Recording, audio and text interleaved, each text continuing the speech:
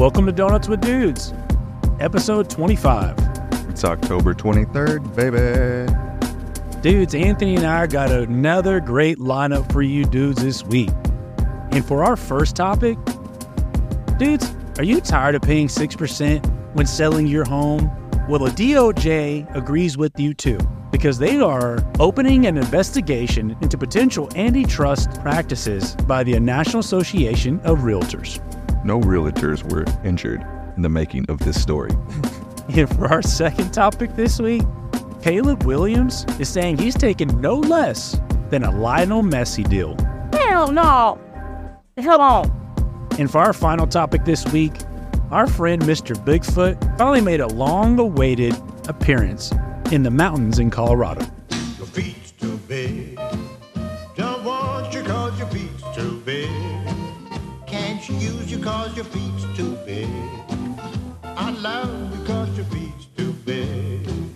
Oh, your feet's too big. And stick around for the second half of our show as Cameron and I sat down with Michael Anthony, author, speaker, mindset, and emotion expert. Yeah, you're going to want to stick around for that conversation. It's powerful and informative. But before we throw this batch in the oven, Anthony, hit him with that great intro track, my dude. Let's get it. 2, 1. Welcome to Donuts with Dudes, where we dive into the things that matter most to men, like sports, business, and mental conditioning. But we don't stop there. We also incorporate health topics because being a well-rounded dude means taking care of yourself. We're your hosts, Anthony and Cameron, and we're excited to bring you this show where we discuss hot topics and interview experts in their field. Real dudes just like you. So sit back, grab a donut and maybe some coffee, and join us in the bakery.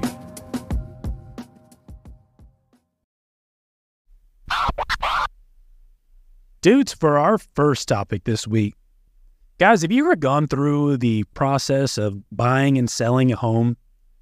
Man, I tell you what, it's one of those things in life that you definitely don't want to have to do all the time unless you were in the profession itself, right? Having done it twice in my entire life, it is not a process that is fun until you finally get the house.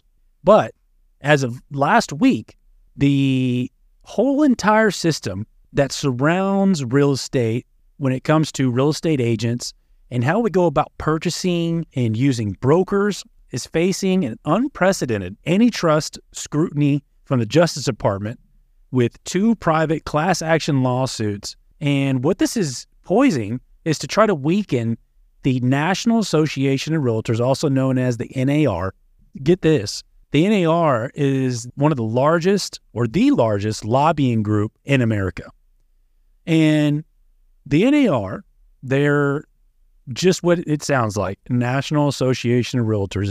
It's an association where realtors can go and be a part of, but what comes along with that is following a certain guideline, a certain set of rules. And everybody knows, if you've bought a house, everybody knows about the 6% rule. If you're selling your house, you know 3% is going to go to your realtor and 3% is going to go to the purchaser, their realtor. And so, it's always been a big chunk of change, man, but you're kind of stiff-armed with that almost in this day and age. There's no other way of going about selling your home, really. You know? Right. And just a way to visualize this, guys, is if you sold your house for, let's just say, around $400,000, you'd be paying about $20,000 in commissions or so. So, that's splitting between both realtors here on the buying and selling side. So, that's a chunk of change right there, man. 20 grand. Yeah, it really is.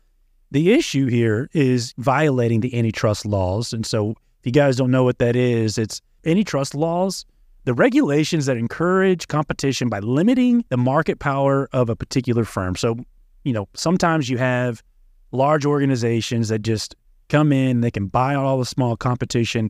So there's no competition within that space. Monopolies are illegal in this country, right? Even though they still somewhat happen.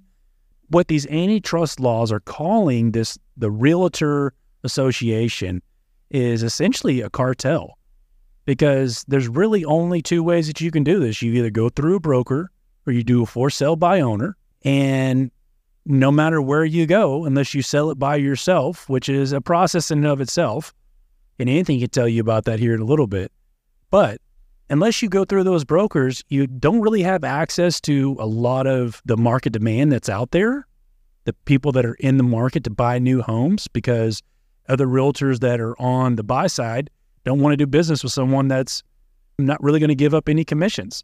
The DOJ is worried about is that there is too many barriers for entry when it comes to this space. Yeah, Cam, as you mentioned, selling your house on your own by owners is definitely some work.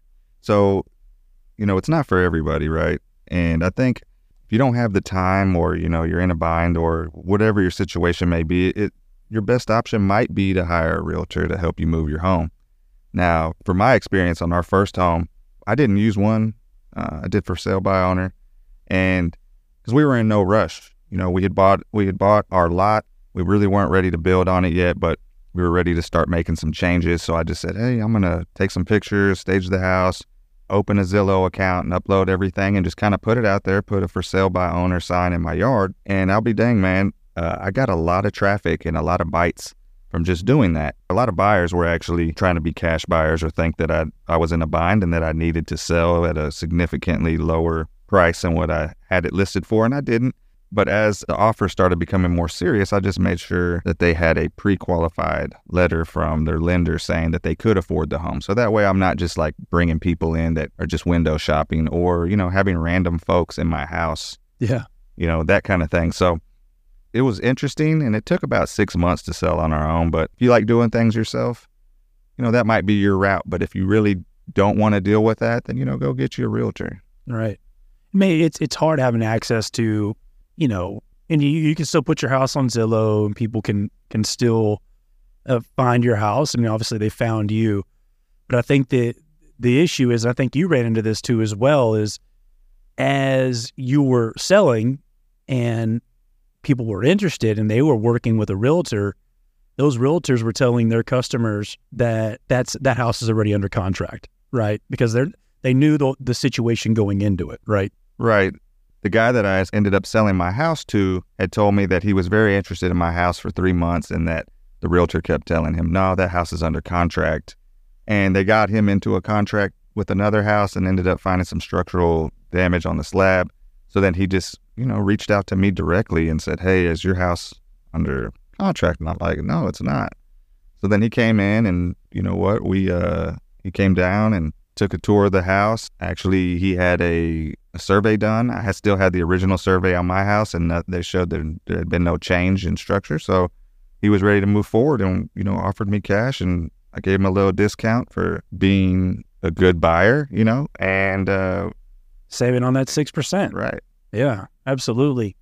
Just for a point of reference for you dudes, United States is not the highest in the world when it comes to the average commission on a sale, but we're definitely not the lowest. I mean, you look at countries like South Africa, places like that, they have an average of 7.5%, but we are on the high end. I mean, you look at other developed nations, Australia, Mexico, they're right below us in the 5% range. And you go and look at Asian nations and European nations, those numbers are super low, below the 2%. I mean, China averages about 1.75%. You go to Hong Kong is 0.75%.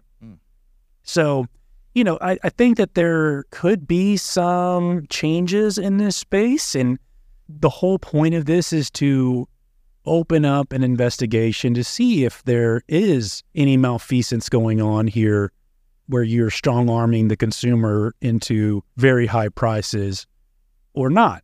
I think it's just taking a look at other countries and maybe taking a look at what we're doing here too as well.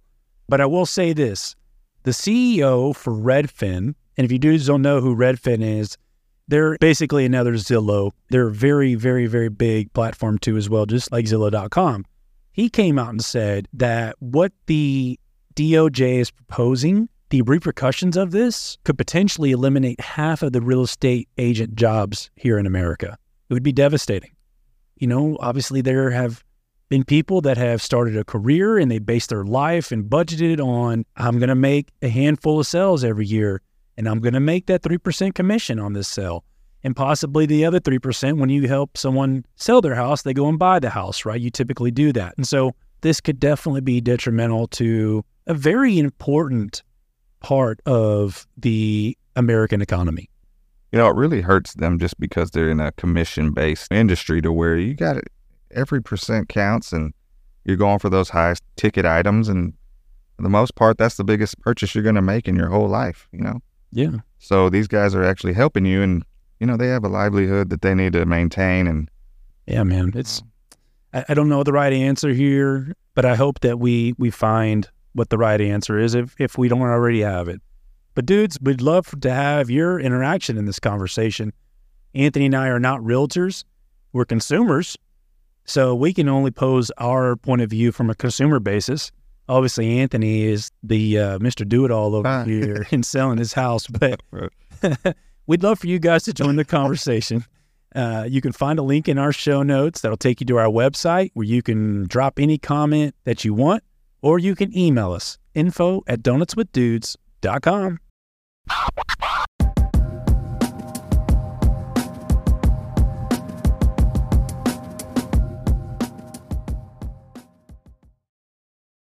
And dudes, for our second topic this week, everybody is up to date on NIL. Obviously, we are in a new landscape when it comes to football these days, more specifically in college football. But everybody has started to get out of hand when it comes to salary packages. Obviously, the numbers have been super duper high. I mean, you got people like Patrick Mahomes making almost $50 million a year. But one of the stories that we want to talk about today is, in my opinion, maybe one of the most absurd requests that could be coming to the forefront on the draft this upcoming year. As you guys may know, Caleb Williams is a quarterback for USC. Good quarterback. He's the reigning Heisman Trophy winner. I'll give it to him. The guy's he's a good quarterback. He transferred from OU. I don't know if you guys know about the whole debacle there with Lincoln Riley leaving OU, going to USC. He brought Caleb Williams with him. Well, Caleb Williams, we kind of already know, will probably be declaring for the NFL draft in 2024. Well, his agent has come out and said that they will take no less than an offer of an ownership stake in a team. What? What kind of shit is that? Hold on. What kind of shit is that? Thank you, Smokey. oh, man. You know, I see where they're going with this. With the college football landscape changing, you know, you got NILs, you got these guys making a lot of money. They make probably more than rookie contracts and that sort of thing. But now I feel like they're following the David Beckham, Messi trend here where, you know, we'll come over there and play for a little bit, but we want to have some ownership. We want to have this, that, and the other. But what happens if they flop? What happens if they don't do what they're going to do? Or, you know, nowadays you get traded. I mean, look at Trey Lance, right? He was a first-round draft pick. Didn't get much playing time. Got injured. Now he's playing third string on the Cowboys. You know, what do you do with that? So, Yeah. you know, for Caleb Williams to ask for some ownership, I applaud him for that, man. That takes some nuts. Go ahead and ask for it. Hey, anchor high in the negotiation, man. All they could say is no, right? Right. So, I mean, good for him. I just don't see it happen, in a lot of the NFL world doesn't see that happening either. Yeah. You know, this is a guy coming from 5th overall in NIL deals. He's got a value of around $2.6 million a year in NIL valuations. So, I mean, he's a little bit spoiled. I mean, the guy thinks highly of himself, in which he should. He's a good athlete. But, you know, like you mentioned, man, there's a new precedent that has been set in MLS with this ownership deal. I can see in the Major League Soccer the necessity for giving up a stake of your company, because soccer is soccer in America, you know, and you really want to try to bring some excitement to American soccer. You need something like that. Football does not. I mean, I don't know of any NFL team. Well, I take that back. There probably are a few NFL teams that I can think of that are probably super desperate to have a awesome quarterback, franchise quarterback, come and change the world. But I don't know of any owner that is maybe silly enough to even give up a 1% stake in their $1 billion franchise, man. I mean, and like you mentioned, that's a big risk. It's a huge risk. So looking up right now, I've got theanalyst.com on, and they're talking about the largest NFL contract. So first, you got Patrick Mahomes, 10 years, $450 million. He signed that at the age of 24. So, his average salary would be $45 million. Then you got Joe Burrow with 5 years, $275. He signed that at 26. Justin Herbert, 5 years, $262.5 million. He signed that at 25. So you can see the trend here. They're right around their prime, right? So you got Lamar Jackson, 5 years, $260 million. He was 26. I'll go one more. Josh Allen, Buffalo Bills, 6 years, $258 million. Signed at 25. So, I get it. Players are staying a little longer in college because they can get paid now. So they are a little bit older, and maybe that's the progression that this goes. But none of these guys, they're all studs, but none of them have ownership. Right. So I just feel like that's going to open up a whole nother can of worms with these guys that have won Super Bowls, have been to the Super Bowl. If homie's going to come in as a rookie and get this deal, you better be writing this. I mean, wow, yeah. Just think about that. Sorry, I didn't mean to inject. No, you're good. And that's just it. Is these are high performing athletes, and they're all quarterbacks, but they don't have that. And maybe they're gonna go back to their agent if this happens and go renegotiate their stuff. But it's kind of hard to activate that too. Whenever you say you've won a few Super Bowls, and then what? You can't go back.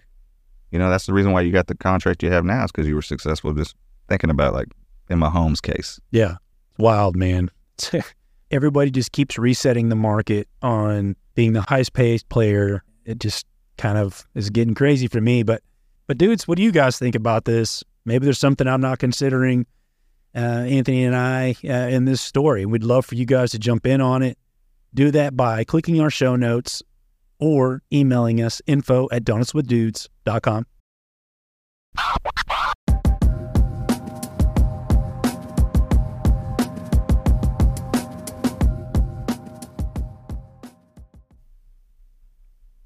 And dudes, for our final topic this week, if you've given up the hopes of Bigfoot being real, guess again. We've got, even though this wasn't a last week's story, this was week before last, but Anthony and I felt it necessary to bring up that in Colorado, a couple was riding on a train, riding through the mountains, and they got what they call Bigfoot on camera. Now, I know what you're thinking. Everybody has seen a grainy iPhone 3G picture of a Bigfoot hobbling around in the forest, right? And nobody buys it. I get it. However, if you have not seen this video, it's a pretty convincing video. Listen into what a couple of the newscasters had to say about the sighting. An unusual sight in the mountains of Colorado has a lot of people talking. It has some people asking, is that Bigfoot? A couple behind the camera said they saw something moving on the hillside. You can see large, lumbering, whatever it is, walking, then crouching in the brush before blending in. The footage is grainy because, of course, it is, but it has been viewed thousands of times online. The local forestry department says they're aware of the video, but don't have an answer. The mystery continues. I tell you what, I'm watching this video, man. This thing, it looks like a freaking huge gorilla that is able to stand upright and walk like a human, or that is a really fucking convincing suit. I mean, that is the best suit that I've ever seen as far as it goes with a Bigfoot. That's a damn nice suit, bro. if it is one. But he also, I wonder if they got that at Spirit Halloween somewhere, man. I was just looking at it. I swear he looked like the Grinch, bro. I don't know. Coming down from his house. Yeah, he just looked like the Grinch coming down. But that's a good video, to be honest with you. Even though it's grainy, it looked like Bigfoot. Is that Jim Carrey out there messing around with these folks in the mountains, man? Come on, man. even got the same walk as he did in the Grinch, man. You're right. Like he sits down like he's upset, like looking at the train, like, y'all saw me. You caught me. Right. So guys, if you're unfamiliar with Bigfoot, they're called cryptids. And just so you can learn a little bit, cryptids are, I'm on Merriam-Webster.com, and the definition of a cryptid is an animal such as Sasquatch or the Loch Ness Monster that has been claimed to exist but never proven to exist. So you got Bigfoot out here in the mountains out at in Colorado, in plain sight pretty much. I don't know what he was doing, man. He's just walking out there and... Man, I'm probably getting ready to hibernate for the winter, I guess, man. Yeah, it was interesting. You know, I went and took a look. I was interested where a lot of these sightings were. And so I just did a straight Google search, and it brought up this really interesting hub that is a database online. Had no idea this even existed, but this looks like a legit deal. You guys can go find it. It's called ArcGIS Hub. It's hub.arcgis.com. And it's got documented what I'm thinking every single Bigfoot sighting that I guess that has footing, no pun intended, all over the world. You can scan in and out. And so Anthony and I did a little research. If you look at the map, just taking a look at America, it has it for all over the globe. But if you look at just America, East and West Coast is all filled up. And the only place that's kind of in the middle of America, a lot of sightings are in the Arizona/Colorado area where this sighting that just happened, about 10 days ago. And I was like, man, why is it the case? Like, why is it in these areas? And Anthony's like, well, they probably don't live out in plains and in plain sight. And yeah, so that makes sense. Everywhere else, if you look at the map, it just kind of correlates where you would have wooded or swampy areas to kind of hide out in. Obviously, these creatures don't like being sighted or really being encountered. They're kind of an elusive creature. So if they exist. Yeah. You remember the show called Harry and the Hendersons? No. It was basically a family that lived out in the cabins in the woods, and they had a friend. His name was Harry. He's a Sasquatch, right? And they lived with him. Oh, no, I have not. I've heard of the wild thornberries that lived out in the... Remember them, wild thornberries? Oh. But dudes, if you are into the cryptids or you've heard about these kind of things, I was looking up, really it was the top 10 cryptids around the world, but I'm just going to cover the top 5 if you guys want to learn about them. But number 1 was Bigfoot/Sasquatch. He's probably the world's best known cryptid. It's the large hairy ape-like creature spotted throughout North America, particularly Pacific Northwest is the hot spot for the sightings. Now, Bigfoot's cousin could be his cousin. You've heard of the Yeti, right? I have, yeah. So it's the same thing. It's the same creature, except now he's like in the mountains and in the snowy areas. So he's like the polar bear of the bunch. Right, yeah. Okay. He's out there. He he doesn't mind cold weather, Yeah. Snow. I think he likes the snow. He likes making snowman and shit. Okay. But all right, so you probably know this one, Chupacabra. Oh, yeah. So he's a part of this whole family? Yeah, he's a cryptid. So I was looking at Mexico, and we're like, some of the sightings were there in Mexico. So, okay, I'm getting the correlation here. And number 4 on the list, you've heard of this one, Nessie. Loch Ness? Yes. Really? The Loch Ness Monster. Same family. Yeah, man. Just the mysterious creature out there in the lake. People have seen it, but you can't. There's no proof. Right. You know what I'm saying? You might have a very blurry picture. Yeah. Or a video of something that's moving around the water that's huge. But how about the Jersey Devil? You ever seen the Jersey Devil? No. Oh, man. So if you look this thing up, it's crazy. It's like a goat with wings. Is this like in New Jersey? Yes. Okay, so so the legend of the Jersey Devil stems back to the early 1800s or the 18th century before the United States became a country. The story goes that Mother Leeds, a strange woman who lived in the Erie Pine Barrens of what is now New Jersey, gave birth to her 13th child and discovered it was deformed. As legend has it, The child was cursed to become what people now call the Jersey Devil. Most people describe it as a large, bipedal, horse-like creature with large, leathery wings and a long, forked tail. Huh. So, hence the name, the hockey team. Yes. The New Jersey How you know? Devils. Hey, guys, there you go. Take that to the break room this week. Sound smart. Strike a conversation. But lastly, what I really like this one, you heard of the Mothman?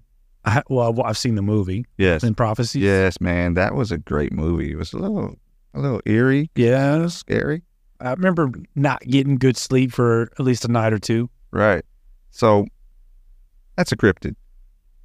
These things are cryptids. Now you know what those are. They're all part of the same family. Yes. So to speak. Right. Okay. Go be smart in the break room. I like that. Dudes, what do you guys think about this? Before you join in the conversation, go take a look at this video. I'm going to throw the link of the video in the show notes. Make sure you go check it out, or just go Google Colorado train Bigfoot sighting. It's all over the place. It's a pretty convincing video. You can definitely computer generate anything these days, but not that though, man. You can't. That's real. Jim Carrey, that is real. Jim Carrey. I don't know. But dudes, go check out the video. But we definitely want you to join in the conversation. Hit us in the show notes where our link is, where you could drop a comment or send that comment to info@donutswithdudes.com. We'll return to the show in a moment, but first, a word from our sponsors. At some point in our adult lives, we may have to turn our attention to the needs and safety of our parents and grandparents as they age. They've done so much for us, and it's our turn to make sure they have the best quality of life. I founded HomeSpark because seniors deserve to have the very best care available, so they can age with dignity and remain independent longer. Our caregivers provide wellness checks, companionship, transportation, meal preparation, and more of what you think is important. To learn more about our personalized care plan, visit us at homesparkcare.com. HomeSpark, we care for people. Well, dudes, we've got another great and esteemed guest with us in the bakery today. We've got Michael Anthony with us. Michael is a co-founder and CEO of CourageMatters.com. If you haven't been there, dudes, go check out this website. It's such a neat resource. Got a lot of great stuff to go check out. Mike's here today, and Mike's past is kind of an interesting one. He grew up and escaped several kidnappings. And as an adult, he survived a bunch of brushes with death. He's spoken to tens of thousands of people globally, and he's an expert in showing people how to stop limiting themselves so they can become unstoppable. I like that. He and his works have also been on major media outlets, including Fox, CNN, ABC News, CBN, and so many, many more. So, dudes, you can see why we're excited to have Michael Anthony with us in the bakery today. Michael, thanks so much for joining us. Hey, great to be with you guys, a bunch of dudes. Hey, good to be in the bakery, eating some bread for you guys. Great. Congratulations on your podcast, too. It's fantastic. Honored to be with you. Well, it's our honor to have you, and we're really excited to get some of this knowledge that you've had, and that we've had the opportunity to listen to you speak on some YouTube videos and some of the other major media outlets that you've been on, and I've really loved a lot of your work. And one of the newest things that you have coming out, or that is out now, is your book, Here's How. I want to talk to you a little bit more about that, and tell us why you wrote it and why it's important. Yeah, well, first of all, it might be like drinking from a fire hose for all of the dudes listening right now. So we actually have a cheat sheet that they can get if they want to get it. So they can sit back and just relax as you're listening, soak it in, and then get the cheat sheet. They just email us, info@couragematters.com. So if they email me at info@couragematters.com, we'll send them out the cheat sheet. And this way they can just put things on cruise control as we dive in. I wrote Here's How because I refer to myself sometimes as a recovering pastor. I spent about 20 years in pastoral ministry. I'm an entrepreneur, kind of a serial author. And I think there's a big pandemic in our society right now where people confuse what for how. So whether you go to a motivational event or you read a book on how to change your life, at the end of it, oftentimes you find out, you know what, I really don't know how to change my life. That didn't really show me how. Or it happens a lot in church services where you go and I think it's like eating cotton candy and popcorn where it feels good at the time and we're all on the same page, at least we think we are. But then we leave and it's like, you know what? I really don't know how to implement any practical changes in my life to do what I know I need to do. So we often confuse talking about what. Does that make sense? We confuse talking about what as if we really help or provide practical information on how to change our lives. So my new book is called Here's How, because I've spoken to at a lot of places. A lot of it just was back from speaking to 3,000 people in the Washington, D.C. area, entrepreneurs. A lot of what happens is I'll speak at an event, right? And people get all fired up, but I just scratched the surface. So I wanted to write a book that would be like spending a weekend together in a morally honorable way, like I'd say, like spending a weekend together where we're drinking coffee, eating donuts, imagine that, and talking about mindset, how to change it, how to change our lives. So that's what Here's How is about. I really like that. And this is kind of right up Anthony's alley.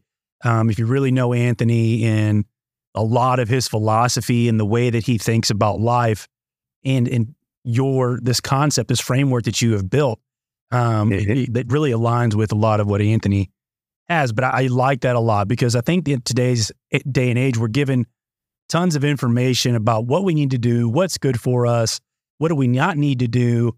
But the execution of that is the hard part, right? I think we know. Sorely lacking, yes. Yeah.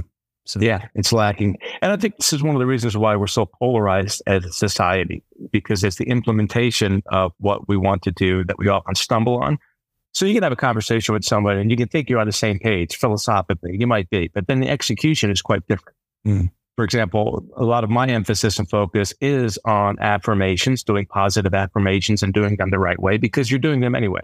You can't stop self-talk any more than you can stop eating donuts and drinking coffee, right? You just can't do that, dude. It struggles. You can't stop your self-talk, right? Yeah. You cannot stop your self-talk. Everybody talks to themselves. The issue is changing your self-talk. Because you try to stop breathing for 5 minutes. It's impossible. Breathing is an automatic thing. Self-talk is an automatic thing. So it's not a matter of whether you are talking to yourself. You already are. And if you don't think you are, you're kidding yourself. You're just not paying attention to what's happening at a subconscious level with your thinking. The issue really is whether or not you can change. And I believe that you can. I'm a huge proponent of this, whether or not you can change your self-talk. And as a guy, right, having a podcast for guys, we are always talking to ourselves. I mean, guys have visual representations of a sexual nature that are just off the charts compared to women, for example. I mean, if you compare the average number of sexual thoughts that a woman has compared to the average number of sexual thoughts that a man has in a given hour, there's literally no comparison. So dudes are way off the charts on that regard. So in the same way, self-talk, we're all doing it. We're all doing it. It's the execution of what we want to change in our lives that we can tend to differ on. And what I try to do is bring people onto the same page to find common ground and to say, hey, listen, we're all doing self-talk. We're all doing affirmations. It's just a matter of whether they're positive or negative and whether they're moving you forward or whether they're holding you back. And once somebody comes to terms with that and says, you know what, Mike, you're right. Now show me how to do that. Because if you master that, you totally change your life. If you master your self-talk, your entire life will be changed. And that's true if you're an atheist or if you're a person of faith. It's true. We're all talking to each other. It's a matter of how we're talking to ourselves. It doesn't matter of how we're doing that. Like, I was pleasantly surprised, man, whenever I heard you were going to be a guest on here, because I do believe in setting your mindset, and truly, you know, you have to change your mindset if you want to see some changes in your life. And I don't know if I'm sure you read or learned this, but, you know, they say, you know, start your day off with gratitude and just think of everything that you are truly happy about. And that can change your whole day. It does change your whole day, because the truth of the matter is that there's a thought void that will be filled. our subconscious minds are always at work. And it's called subconscious because these are thoughts and even commands. Your heart is being sent messages to continue to beat. Your lungs, they're being sent a message to continue to breathe, to digest. And these are things that we're not aware of. That's why it's called subconscious. But there's a void in our minds in regard to our thinking. And it's either going to be filled with gratitude or ingratitude, right? I'd like to say that your gratitude determines your altitude. So if you're struggling with your motivation, if you're struggling with moving forward, if you feel like you're stuck, if you feel like you're worse than stuck, the first place to go, Anthony, is a gratitude check to see where you're at in regard to gratitude, because your subconscious mind, again, even your conscious mind, your conscious mind, that's really what I want to focus on, is not capable of focusing on a negative thought and a positive thought at the same time. It is literally impossible. Try to do it right now. Try to think about something like maybe your financial situation or a relational situation that causes you angst, or a need or a deadline that's coming up that's of a negative nature. And then simultaneously try to think of something that excites you. It could be a great relationship. It could be about finances coming in, the same exact things that I'm talking about. Your mind is incapable of thinking about a positive thought and a negative thought at the same time. One always takes precedent. What we need to recognize is that each of us is the determining factor on which we're going to focus on. And that takes training.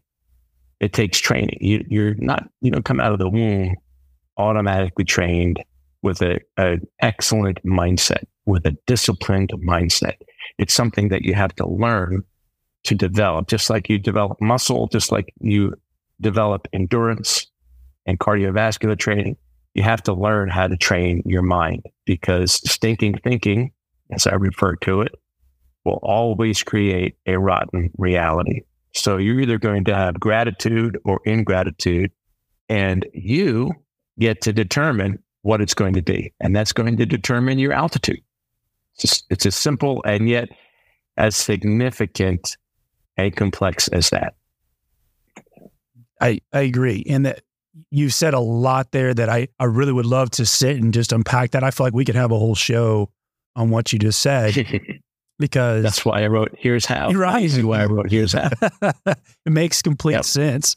But I'd like to back up a little bit, because I know you've shared with us that you've escaped the grips of kidnapping a few times as a kid. And there's been, a few times where you've asked God to take your life. And, I think that those situations definitely play a big part in who we are and who we become. Right. And so I'm curious how those things in your life have shaped you and made you into Michael Anthony today. Well, I appreciate that. Most of the lessons that I learned in life, I've learned through my own failures. And I just made a decision years ago. My wife and I had this agreement that whenever one of us recognizes that we've wronged the other, and I have a great relationship with my wife. She's phenomenal, my wife, Janet. We made a decision a long time ago that whenever one of us recognized that we were doing something wrong or hurt the other one, we would immediately ask for forgiveness. Like apologize and ask for forgiveness. Like apologizing is not always the same as asking for forgiveness. When you say to somebody, I'm sorry, that's one thing. But then when you ask the question, you give them an opportunity to respond. Would you please forgive me? And then that person has to make a decision. And so that humility, because the humility is simply agreeing with the truth. That humility has helped us have an unbelievable marriage, a great marriage that I would never want to exchange for anything else. And so for me, it's simply a matter, dudes, of being honest with myself. There are a lot of people who are deceiving themselves into bondage. They're deceiving themselves into setback after setback after setback. It's only when you get really honest with yourself that your life changes. So for me and our whole family, we went through an unbelievable betrayal filled with lies and deceit and gossip and slander against our whole family from a church, from an actual church, which is ironic because a church is supposed to be everything but that, right? But I think it's the unintentional hypocrisy, where there are a lot of, and I can say this as a pastor. I was in pastoral ministry for nearly 20 years. And it's the honest truth. Many churches are trying to get people to follow a Jesus that they're not following. And it's one of the reasons why younger people are not interested in institutionalized church. And that was one of the key catalysts, the betrayal, the backstabbing, the secret meetings, the secret things that were happening by the leadership of that church, where people would ask questions and they'd say, well, we can't go into the details, but trust us. It sounds very cult-like when you think about it, right? That set of circumstances is actually what led me to ask God to take my life 3 times. I'm not proud to say that, but again, I'd rather be honest with you dudes. I'd rather be honest and tell you the truth and share from my mistakes than try to put rose-colored glasses on it. Imagine a bunch of dudes with rose-colored glasses and try to blow smoke up somebody's nose. That's what led me to really do a deep dive into the relationship between thoughts and emotions and doing some fundamental soul searching and changing. Because the typical things that we tell people in religious circles, pray more, read the Bible, trust God. And I'm all for that. But oftentimes that's as deep as we go. And that shallow answer, it really is a shallow answer. I think it's actually insulting to the architect, to our creator. That's as much as we can do. We know more about how the human mind works now than any other time in history, but you might as well be living in the dark ages if you don't know how to work your mind. So that's what led me to really get into not only understanding about mindset and emotions, but also now mentoring people and speaking about it. I just over the past month spoke to 2 large groups, about 3,000 people in 2 different places. One was in Louisville, Kentucky. One was in Washington, D.C. area.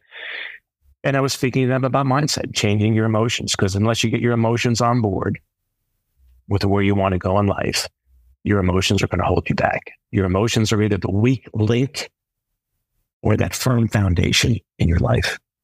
I'd have to agree. And I like what you said there, kind of talking about faith, because there's one of my favorite passages, and I know what book it's in. I know it's in James, but I couldn't tell you the verse. You might be able to tell me the verse, but the verse is essentially this: that faith without works is dead, right? I mean, you've got to put in the work, and faith is an act of doing something, right? And so I like the way you put that. And you're right. It is in the book of James. So there you go. Kudos. Way to go. I got one thing right. Hey, Mike, I know you talk a lot about changing our subconscious thoughts and the emotions they create. Have you ever heard about or been into some of the meditation stuff where they were based around frequencies and kind of, maybe playing those when you're asleep to help kind of align your subconscious or change directions? Mm-hmm. I am familiar with that, and I can't say that I have tried that yet in my journey, because I've spent a lot of time laying groundwork with affirmations and focusing your mind vividly on a future that you want to create as a reality. But I'm not surprised about those things, Anthony, Cameron, and the reason being, we are created by an intelligent designer. And when the scriptures say we're fearfully and wonderfully made, that scripture, which is often misunderstood by a lot of people of faith, was written after the fall. So when you look at the book of Genesis and you talk about, and you might be an atheist listening, listen, I'll never hold someone's belief against them. I'm just trying to have conversation here and just share and find common ground. And we can have some common ground here. When you look at the book of Genesis, the creator, the architect says it was good. It was good. Like we were created good. And then the fall happened. And a lot of people of faith were like, well, now in me, no good thing dwells. So I can't do anything good. And it's all up to God. But the irony is that you're actually going to be judged by the architect for the things you did. And one of the things that Christians look forward to hearing when they face their creator, the architect in person, is well done, good and faithful servant. So it's not true that you can't do anything good. You can't do anything good to save yourself. That's what that's in a reference to, but you're fearfully and wonderfully made. So when you bring up, Anthony, frequency and the ability to change your subconscious mind, that shouldn't surprise us at all. Because again, we know more about how the human mind works now than at any other time in history. It's the most complex thing that, whether you believe it from an evolutionary standpoint or from a creationist standpoint, it's the most complex organ in all of existence, the human mind. So we're constantly finding things out about it that really affirm the truth that we're fearfully, wonderfully made, just like beyond the ability to comprehend. It's completely beyond the ability to comprehend. So none of that surprises me. I mean, when I'm teaching people about mindset, I teach them about facial expression. I teach them about posture. I teach them about stating things in the present tense. I teach them about using their imagination vividly. And most people who have problems with that are people of faith, because they think, well, that sounds like psychology. But when you stop and think about it, what is psychology and who created it? Who created that mind? Because again, you're going to worry, and we have no problem with worry, because worry is spending time, energy, and imagination on a reality that doesn't exist. That's what worry is. Spending time, energy, and imagination on a reality that doesn't exist, or a future that doesn't exist. So why are we okay with that? But we're not okay spending time, energy, and imagination on a reality that does not yet exist, but will exist, because everything begins in the mind. I mean, we're sitting here and having a discussion today because you guys reached out and said, hey, would you like to have a discussion on our podcast? I said, yeah, I'll get some coffee. You guys bring me donuts so we can do that. But everything starts in the mind. So it's just a matter of whether or not what you're entertaining in your mind is really honorable and going to move you forward, because you're going to use it anyway. You might as well use it for good, right? Absolutely. 100%. So I'm curious. I'm sure in your book, you've got some cues, some triggers, some ways to start this process of changing your mindset and getting on a good self-talk, getting good, healthy habits to change the way that you frame things. Can you share? I don't want you to give away all the secret sauce, because I want our listeners to go out and check out the book, but can you touch a little bit on that and just kind of your way of thinking about integrating some of these positive thinking techniques into your life? When you email me info@couragematters.com, we send you the cheat sheet, and I'm going to give you some practical things. So I didn't tell you guys about this, but we also just came out with this. It's called the Motivation Journal. I saw that on the website. Yeah.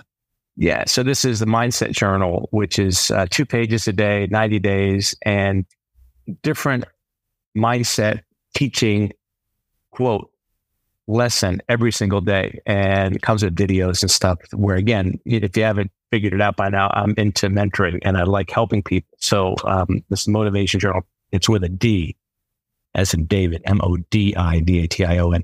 But it all begins with sitting down and thinking. Like, you asked a great question. What are some things that people can actually start doing? And I'd love to give away the secret sauce, and I'm going to do it right now. The way to change your life is just to start by thinking about what does my ideal day look like? You'd be amazed at how many people have gone through their life and not taken the time to sit down and craft their ideal day. What does it look like when you're going to bed? I'm not talking about just the time that you go to bed and the time that you get up. What do the last few minutes look like before you turn out the light? What are the first 2 minutes look like when you get up in the morning? And then everything in between, because when you design your ideal day, then you're giving your subconscious mind, because of a conscious decision you're making by designing it, you're giving your subconscious mind something to shoot for, because you become what you focus on. You become what you focus on. So when you're out of focus, anything goes. So the first step to a changed life is changing your ideal day. It doesn't mean that you can always hit it, but the idea is to have a target that dramatically increases your chances of hitting it. So for me, for example, I go to bed pretty early, get up pretty early. I go to bed typically between 9 and 10 o'clock at night, unless I'm out speaking someplace. And I'm up somewhere sometime between 5:30 in the morning. And just kind of the way I'm wired. Everybody's different. But first thing is gratitude, where, Anthony, you brought that up as well. But gratitude done in a particular way. I'm a big fan of doing affirmations the right way. And there's a template that you can use. And I'm going to give you right now. I'm not talking about a written template. I'm talking about, even though you write this down, it's what you use to help your subconscious mind get on board. And this is what I use. I'm so happy and thankful now that.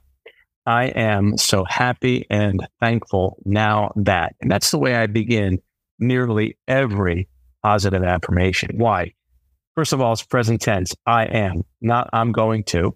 People do affirmations wrong when they talk about them in the future. I'm going to, or I'm going, I am going to, I will. That's future tense. I will is just beyond reach. It's like that song Tomorrow, from the Annie musical, Tomorrow, you're always a day away. I will does not bring it into the present tense. So you start by saying, I am. It's a declarative statement. Even if you're not, what you're doing is you're tricking your subconscious mind. And listen, your subconscious mind's already telling you you're worthless, you're a loser, you're not going to succeed. She's going to say no. I mean, I had to convince myself when I first saw my wife, I assumed that she liked me until she told me otherwise.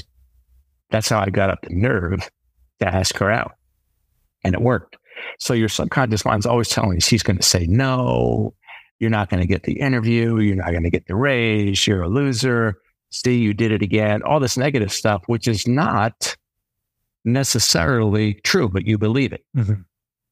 And because you believe it, because you focused on it, it actually ends up becoming reality in your life. So why not trick your subconscious? It's been playing games on you anyway. Yeah. Trick it for good. So you say, I am so happy, which is an emotional state, and thankful, gratitude, now that. And here's the signature one that I use. I'm so happy and thankful now that money, friends, and influence come to me in increasing amounts on a continuous basis from a variety of sources. Amen. So amen. So in one fell swoop, right? When I'm mentoring somebody, that's the very first one that I teach them.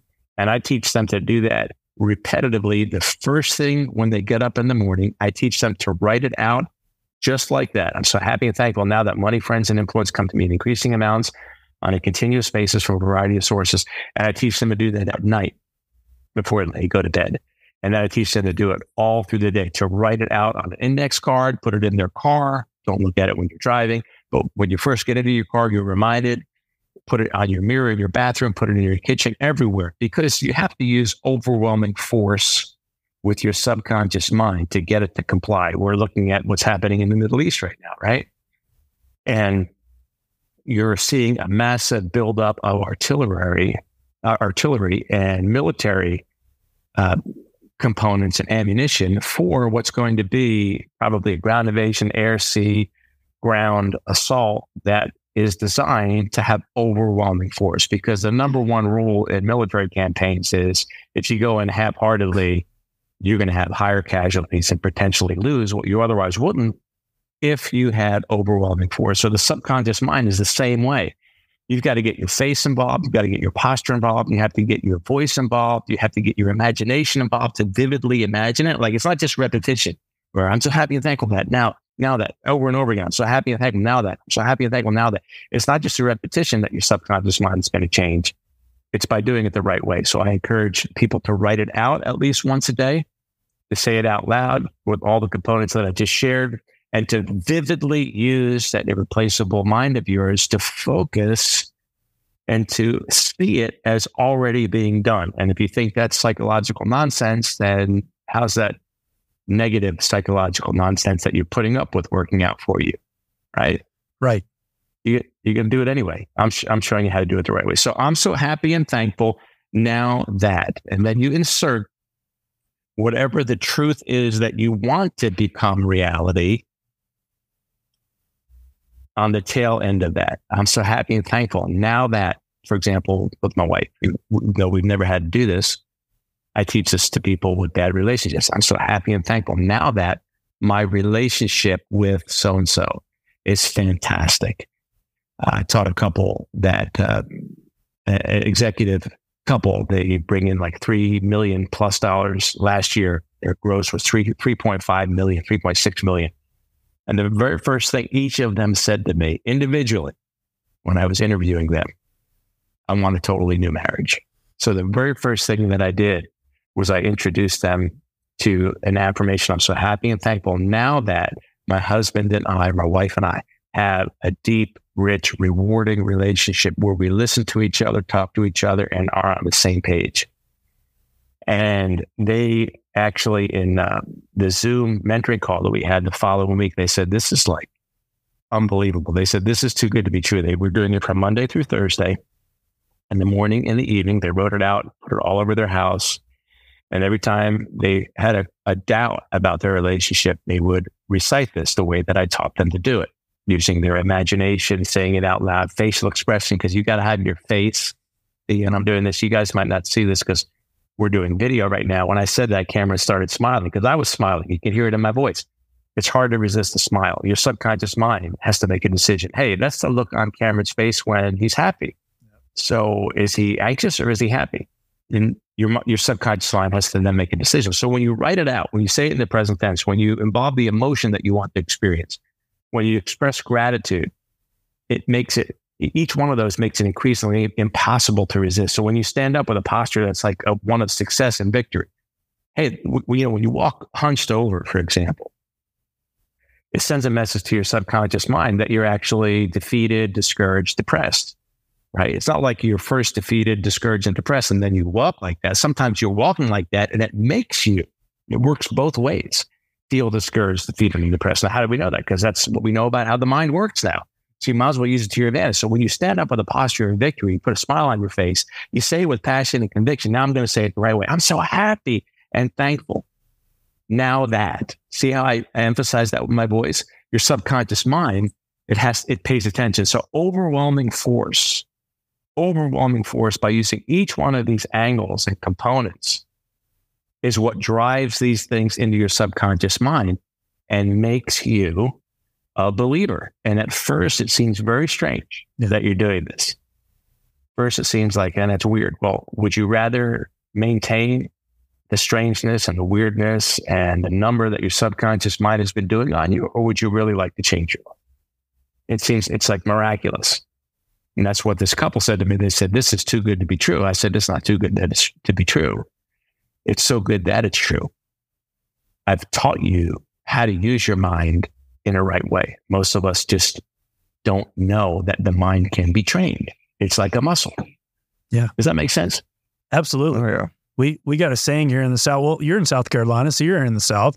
The saying is, you keep doing what you've done, you keep getting what you got, right? And absolutely. And so if you want something to change, you got to put that one foot in front of the other and start subduing your mind into submission. So yeah, I like that.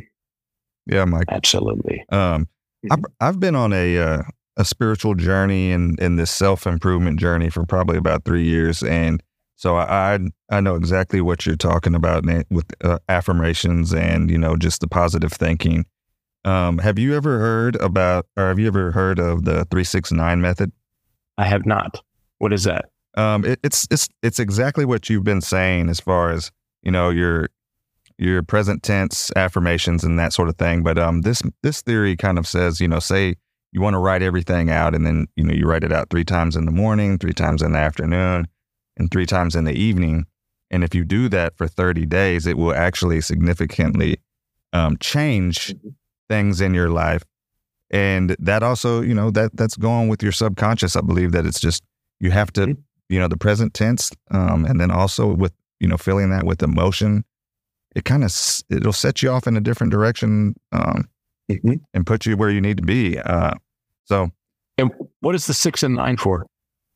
I really don't know. I think it had something to do with like Tesla's theory as well as like the 3-6-9. So I'm still learning on that, but it's amazing just what these things can do for you. And when I was speaking about the frequencies earlier today, I also do that a few times at night, to go to sleep, and it really will change it reprograms your subconscious, and it's kind of crazy to think. And some people that don't know about this stuff, it might sound crazy, you know, but that's why I always say, you know, keep an open mind and just try something new. Yeah.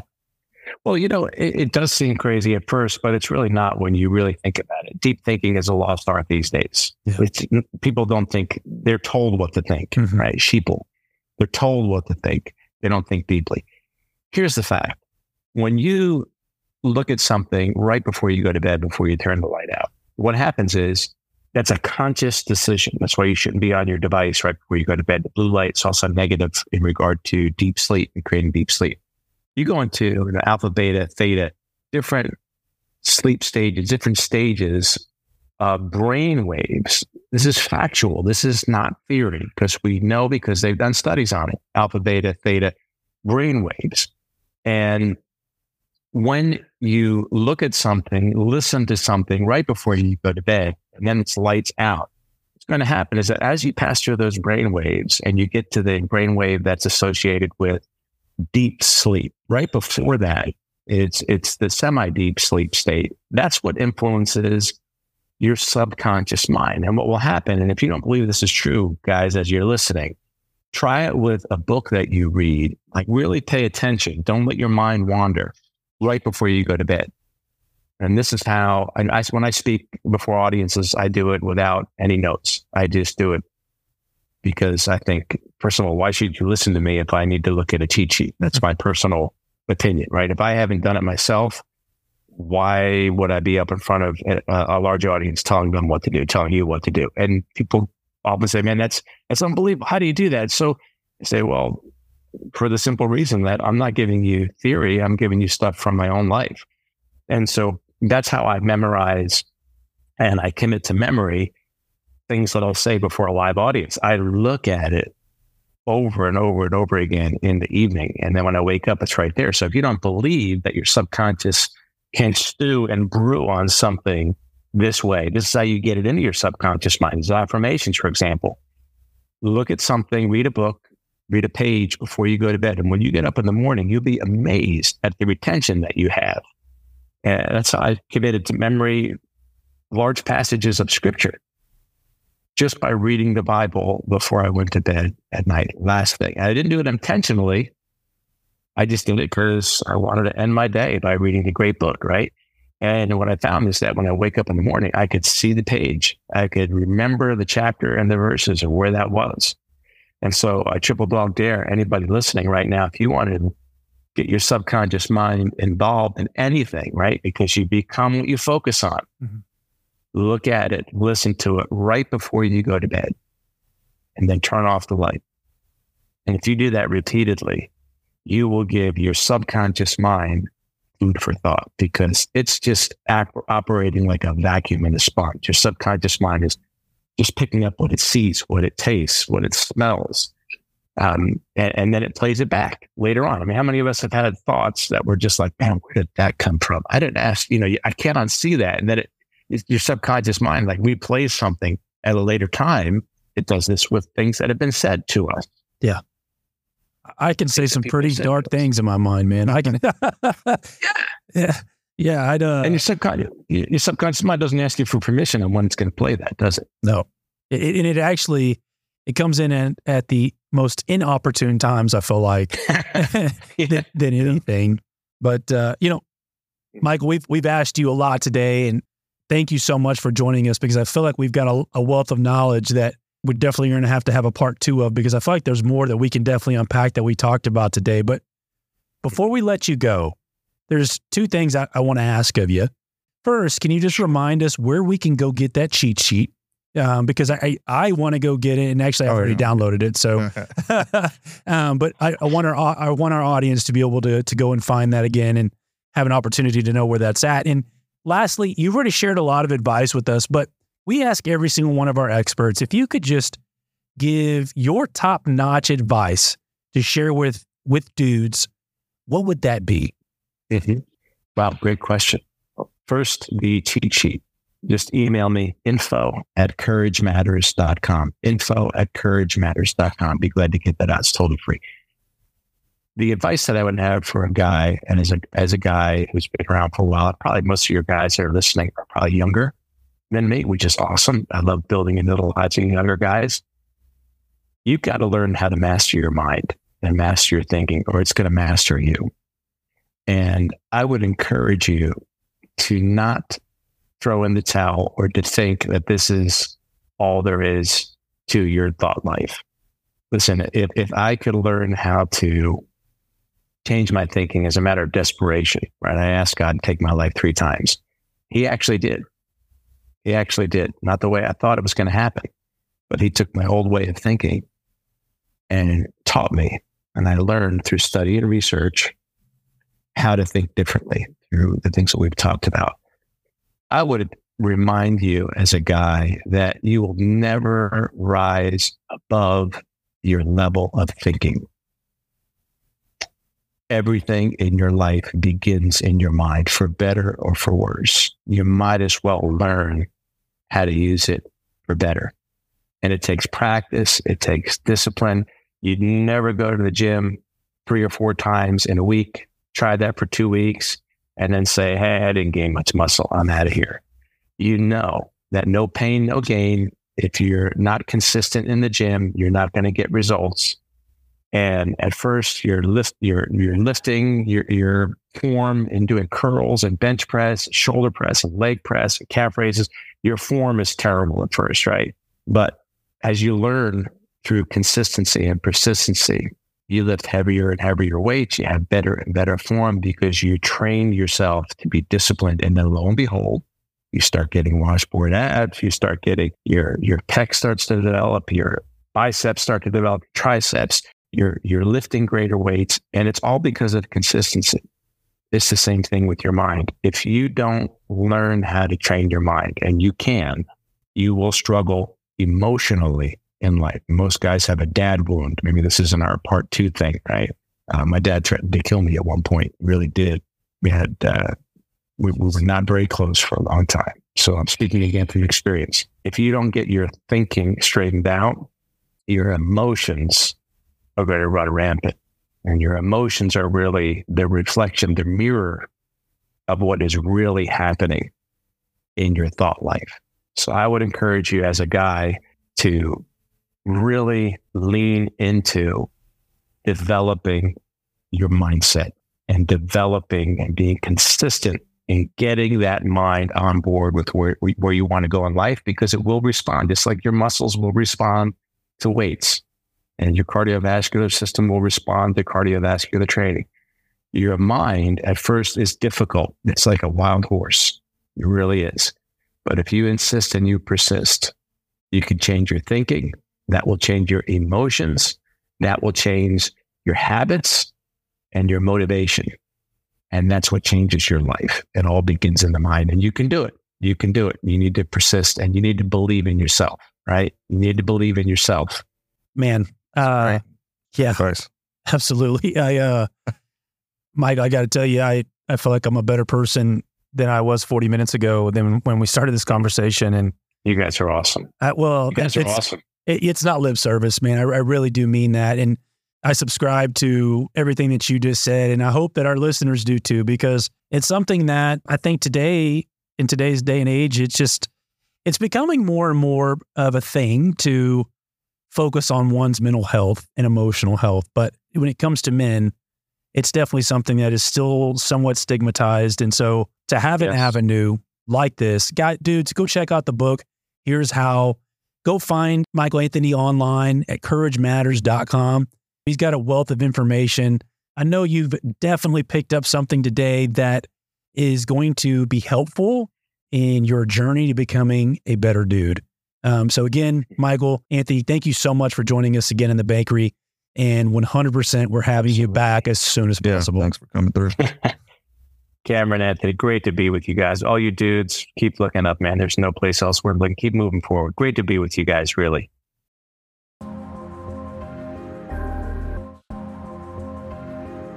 Well, dudes, that's it for our show this week.